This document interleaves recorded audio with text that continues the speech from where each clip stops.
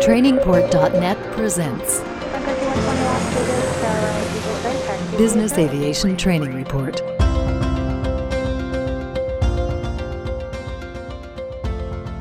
Hello and welcome to the Business Aviation Training Report. I'm your host, Brent Fishlock. This is a monthly look at events unfolding in the business aviation world and is produced by the leader in online training for business aviation, Trainingport.net. Thank you for listening and thank you for talking about this podcast with your aviation colleagues. Please subscribe to this podcast wherever you get your podcasts. We plan to link the business aviation news of the day with the training needs of business aviation operators, management, their support staff, maintainers, and pilots. We will discuss topics that are important to you as a business aviation professional. We will answer listener questions and anything else you suggest. So send us your suggestions and questions. We want to hear from you. You can email me at podcast@trainingport.net. That's podcast@trainingport.net. Today's topic is the real purpose of a training needs assessment, or TNA. A training needs assessment is a comprehensive evaluation of an operator's current training program. The TNA looks at all aspects of an operator's training program, including training that must be completed no matter what the operator does, training that must be completed based on a specific thing the operator does, and training that should be done based on identified risk factors. This is a great topic because in some cases, a training needs assessment can actually reduce the amount of training an operator is required to take. My guest today is the founder and president of Trainingport.net, Mr. Scott McPherson. Welcome, Scott, to the Business Aviation Training Report. Thanks, Brent. Good. So I gave a bit of a brief intro there about the topic, but let's hear it from the expert. Scott, please explain to our listeners what a training needs assessment is. Yeah, it's often seen as just sort of a step to go through to get to your training, but really the purpose is to have a really good close look at what an operator needs and to be able to determine whether they can do less training or more training on specific things, and to determine whether there's something specific for their operation that is unique. So as much as anything, it's a regular structured review of their training program. And, we often say to people that really it's the operator's responsibility. We started doing them because people didn't know how or hadn't thought of doing them in a structured format. And more and more, to my delight, we're seeing people take that on for themselves. But it really does need to be structured from what do the regulations say? What standards have we chosen to operate to in addition to the regulations? Or what do the standards say that are already imposed on us? What do we want to do in addition? What kind of operations do we do? Are we operating Cat 2? Are we operating oceanic work? Or are we in the mountains all the time? So some of them relate to special authorizations for RBSM or maybe RNP4.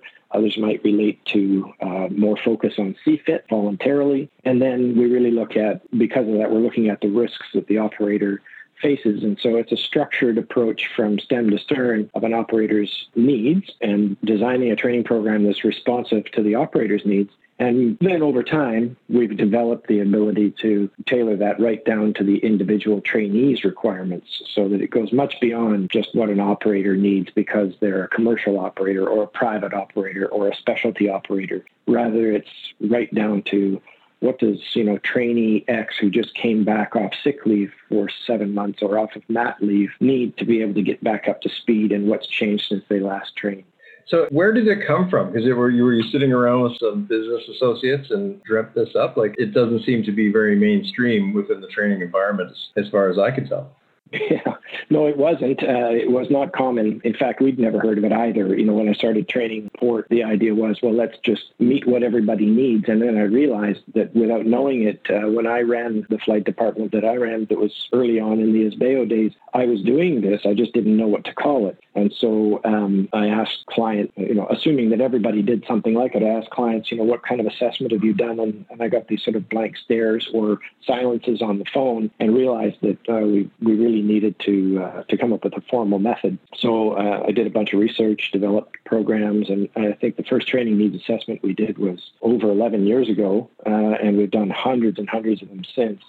But it really did just come out of the need that was there at the time. We've had clients say to us that the training is nice to pay for training and everything, but really what we pay is for the consultation that comes with the training. So it's a form of consulting, I guess. It was never our intent to be consultants, and it's a lot of work when we do it because we have to learn about every operator every time. it's much easier for an operator to do it for themselves on a regular basis. And once they do sort of set up a structure, then they can do it much more efficiently annually or even more frequently than that. So I think that's why we're seeing operators take it on for themselves. In fact, I would say that the whole reason for it came from the SMS world. The flight department I ran was the very first IS-BAO registrant, so it was the first sort of formally written SMS standard for aviation, and we had to figure out how to tie all the activities of the department into our safety management program. So it was obvious that we needed to tie our training to our specific risks. So this is definitely a part of the total safety management program. So yeah, gap analysis is a good term for it. So you brought up, we started talking about SMS, so that's a good segue into how is the SMS used to help create more effective training when completing a TNA? Yeah, absolutely. Well, we've long sent a request to our clients that wanted the TNA done. In fact, we just had this morning some new clients down in the U.S. wanting to do TNAs because they knew about the program from previous exposure at other employers where they'd been on our system. In that case, we send out a request for their manuals, whether it's the ops manual, the training manual, even safety manuals, so that we can look at every element of the program. And of course, safety management systems require those manuals or chapters within a manual to cover these things. And so we review the entire documentation. I actually do read every page of every manual. It's also why we're charging separately for it now, because it's a lot of work. And as I say, that's because we're having to learn about that operator as though we've never seen them before every time. So an operator knows their own manuals well, and they can develop tools that give them shortcuts for that. But it is a completely streamlined within the SMS that they're doing a fully aligned review and pulling together their risks with their training activity so that they can show that training is a form of risk mitigation. That's the way it fits directly into the SMS. So they would be looking at their reports and, what mitigation they had taken, and perhaps they need more training because something happened with, nearly coming to the end of the pavement, but the airplane stopped in time and that sort of thing. So they'd be using real world events that have happened in their operation and maybe at other operators, if there's Cadors and all that kind of stuff, to streamline their training. Is that right? Yeah, absolutely. So many operators pull reports from ASIAS in the U.S. or from similar programs around the world for data collection. Hopefully they have well-developed data collection tools of their own. We always ask them for their root cause analysis if we can. That's the best for us because then we're not having to look at individual reports. But as part of the request for information, we send out the request for any risk information that they have. So not only the manuals, but their hazard reports, their hazard identification tracking system outputs, so that we can look at what they've identified to be issues. And you gave an example of somebody coming close to the end of a runway. That certainly happened in our operation due to an unexpected and unnotified runway resealing project that surprised everybody in the wet. And on the other hand, we had a client who, when I was reviewing their very well put together hazard reports, I discovered that a couple had been misclassified and both pointed to the same root cause. There were two high altitude near misses, which is extremely rare, of course, resulting in RAs. And in both cases, they had the same root cause, which is workload management at the top of descent and communication, crew communication. So we tweaked their crew resource management course for the next few years, where we focused on those two crew performance indicators specifically and gave them more frequently and tracked their data to see whether those kinds of events happened anymore. And as those events dropped off, of course, not only because of training, they also changed their SOPs, they changed their checklists, and they trained according to the scenarios in the simulator. But once all that was put together, then we were able a few years later to reduce the amount of training or reduce the frequency of training on those CPIs. So it's very definitely designed to be a responsive tool. Yeah, and it sounds like the TNA and the SMS really go hand in hand. That you do annual processes in SMS as well to verify that things are going on and follow up with people that have made reports and that sort of thing. And if you're doing a TNA every year, it really sounds like it's full circle, right? Brings it all back together. Yeah, for sure. If somebody is modifying their manuals from time to time, you assume they're doing that in response to either a standards requirement or to something out there in the industry that they know is going on, or for their own operation that's going on, whether it's a change in role, an increase in mission tempo, or something that they've seen happen through their hazard reports. everything should be responsive in the safety management system. And so you're looking at broad industry data. Right now we know that runway incursions are a hazard, and we know that upset recovery or upset prevention and recovery training is needed to prevent some of the high altitude upsets that we're seeing and the harm that's being done there. So those are broad industry categories. When you then take that and look at the individual operator's risk or hazard report and get down to the root cause, and quite often in a TNA, I've ended up doing root cause analysis for people, not because they can't, but because they often don't see. They're so in the weeds, they haven't got the external perspective that they don't see the connection between things. And once you get down to a root cause, you can really focus the training and resolve actually a number of risks related to a common root cause. So these are things that tie together beautifully, and it is a continuous part of the risk management protocol. It has to go hand in hand with, as I said, changes to SOPs, manuals, protocols, training of all kinds,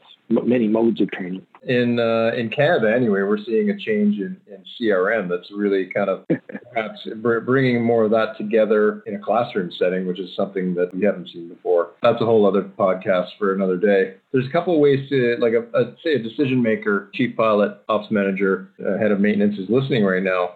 Sounds like there's a couple ways to go at this. They can do it themselves, or they can have training board take care of it. If they do it themselves, how do they go about that? Is there some support that you provide? What goes on there? Yeah, we really do multiple levels of training needs assessment. At the core level, when somebody says, look, I just want what my specific operation requires, we will send them out a basic questionnaire that, say, okay, well, here's what your regulations say you have to do, depending if they're European or American or Canadian, and whether they've chosen to operate, say, to ISBAO or some other standard. In Australia, the resource-based charter operators use BARS, the Flight Safety Foundation's program. So we look at what's needed, and then we'll ask them, what authorizations do you hold? An LOA in the U.S. or a special authorization for Canada, and authorizations in the EU for RBSM or various oceanic, CPDLC, ADSC, those kinds of requirements. And that's a basic assessment. We accept what they say and say, okay, is that all you want? Yes. Is there anything else you'd like to add? Oh, well, we might like to see, extra focus on fatigue. Okay, fine, we'll give that to you. And then through to a more extensive discussion, or right up to the end where we do the full assessment for them. I've done 2 conference talks where I've taught people how to do training needs assessments, because as I say, I really do believe that operators should know how to do this for themselves, and provided very clear suggestions on how they can do it, suggestions on how they can build their own template so that it becomes a streamlined process. As I say, because they know their operation well, it's not as difficult as a job as it is for us to do it every year for an operator, because we have to assume the operator is different. I've had many operators tell me nothing's changed, or phone and say, I'm just like my friend's flight department. I need exactly the same as he has. And then with a few questions, I find out that, in fact, his friend's operating an international jet operation while he's flying a citation between 2 cities with ILSs at each end. And clearly, they're very different kinds of operations. Or I find that an operation has changed from one of those to the other, and they very definitely have different needs. So they know their operation well. If they build their own template, they can quite efficiently adjust their training needs. So we have provided those, I think even the CBAA website and NBAA websites, probably somewhere in their depths, have copies of the presentations that I've been involved in, and people would be able to find them with some of the tools that were provided there. We don't provide that for people on our site now, because I don't believe that a checklist or a simple questionnaire is the full story. They need to really use it just as a guide to look at their own risks, because ultimately you have to manage your risks. And if you're just doing what the regulations prescribe or what the standards demand, you're still missing the point that your risks are ultimately what you have to deal with. And so people do need more than just a checklist. Otherwise, they're being cheated.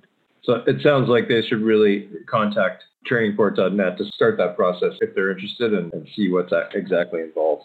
Yeah, I mean, we're certainly not trying to encourage people to use only us. As I say, we got out of the job of doing that to a large degree because as certain regulations have become more and more prescriptive, there was less and less time in practical terms where people were willing to train. I mean, if you imagine an 8.5 by 11 sheet of paper as the amount of time somebody would be willing to train in their life, eventually that sheet of paper can get filled up by just one more regulation after one more regulation. And I think we're at that point with certainly the Canadian private standards and others where there's just no more time. People are not willing to do anymore. They need to go and actually do their job as opposed to only training for it. And so we got out of doing training needs assessments because there just wasn't any realistic expectation that people would do more. In other regimes, U.S. Part 91 using ISBEO, there's much more flexibility. It's much more practical. People have the ability to adjust their training needs and they don't have such a heavy demand on them. So we are able to give them guidance on how to do that. And if somebody says, look, how do I even begin? I'm always happy to have a discussion with them to help them get started. And as I say, we have a few clients who still really want us to do that for them and say that the value of the discussion, the consulting period afterward, is greater to them than even the training itself. Well, that's great, Scott, and thanks very much for joining me today. Oh, you're welcome. Thank you for the opportunity. Yeah, well, I'm sure we'll have you back on the show real soon. Okay, let's change gears for a moment. In the News is a segment of the podcast where we change topics for a few minutes to talk about other news in business aviation. Today's In the News segment is Canadian-based, but I promise to make it more international next time.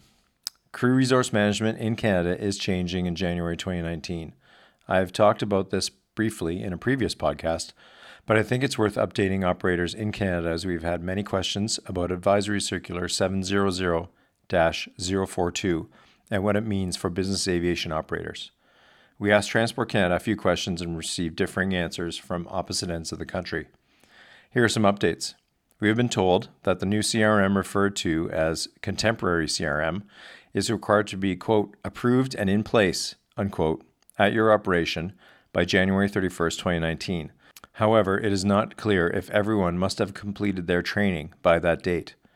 There is a classroom component for virtually all operators, but we are asking Transport Canada if a web-based virtual classroom is considered compliant.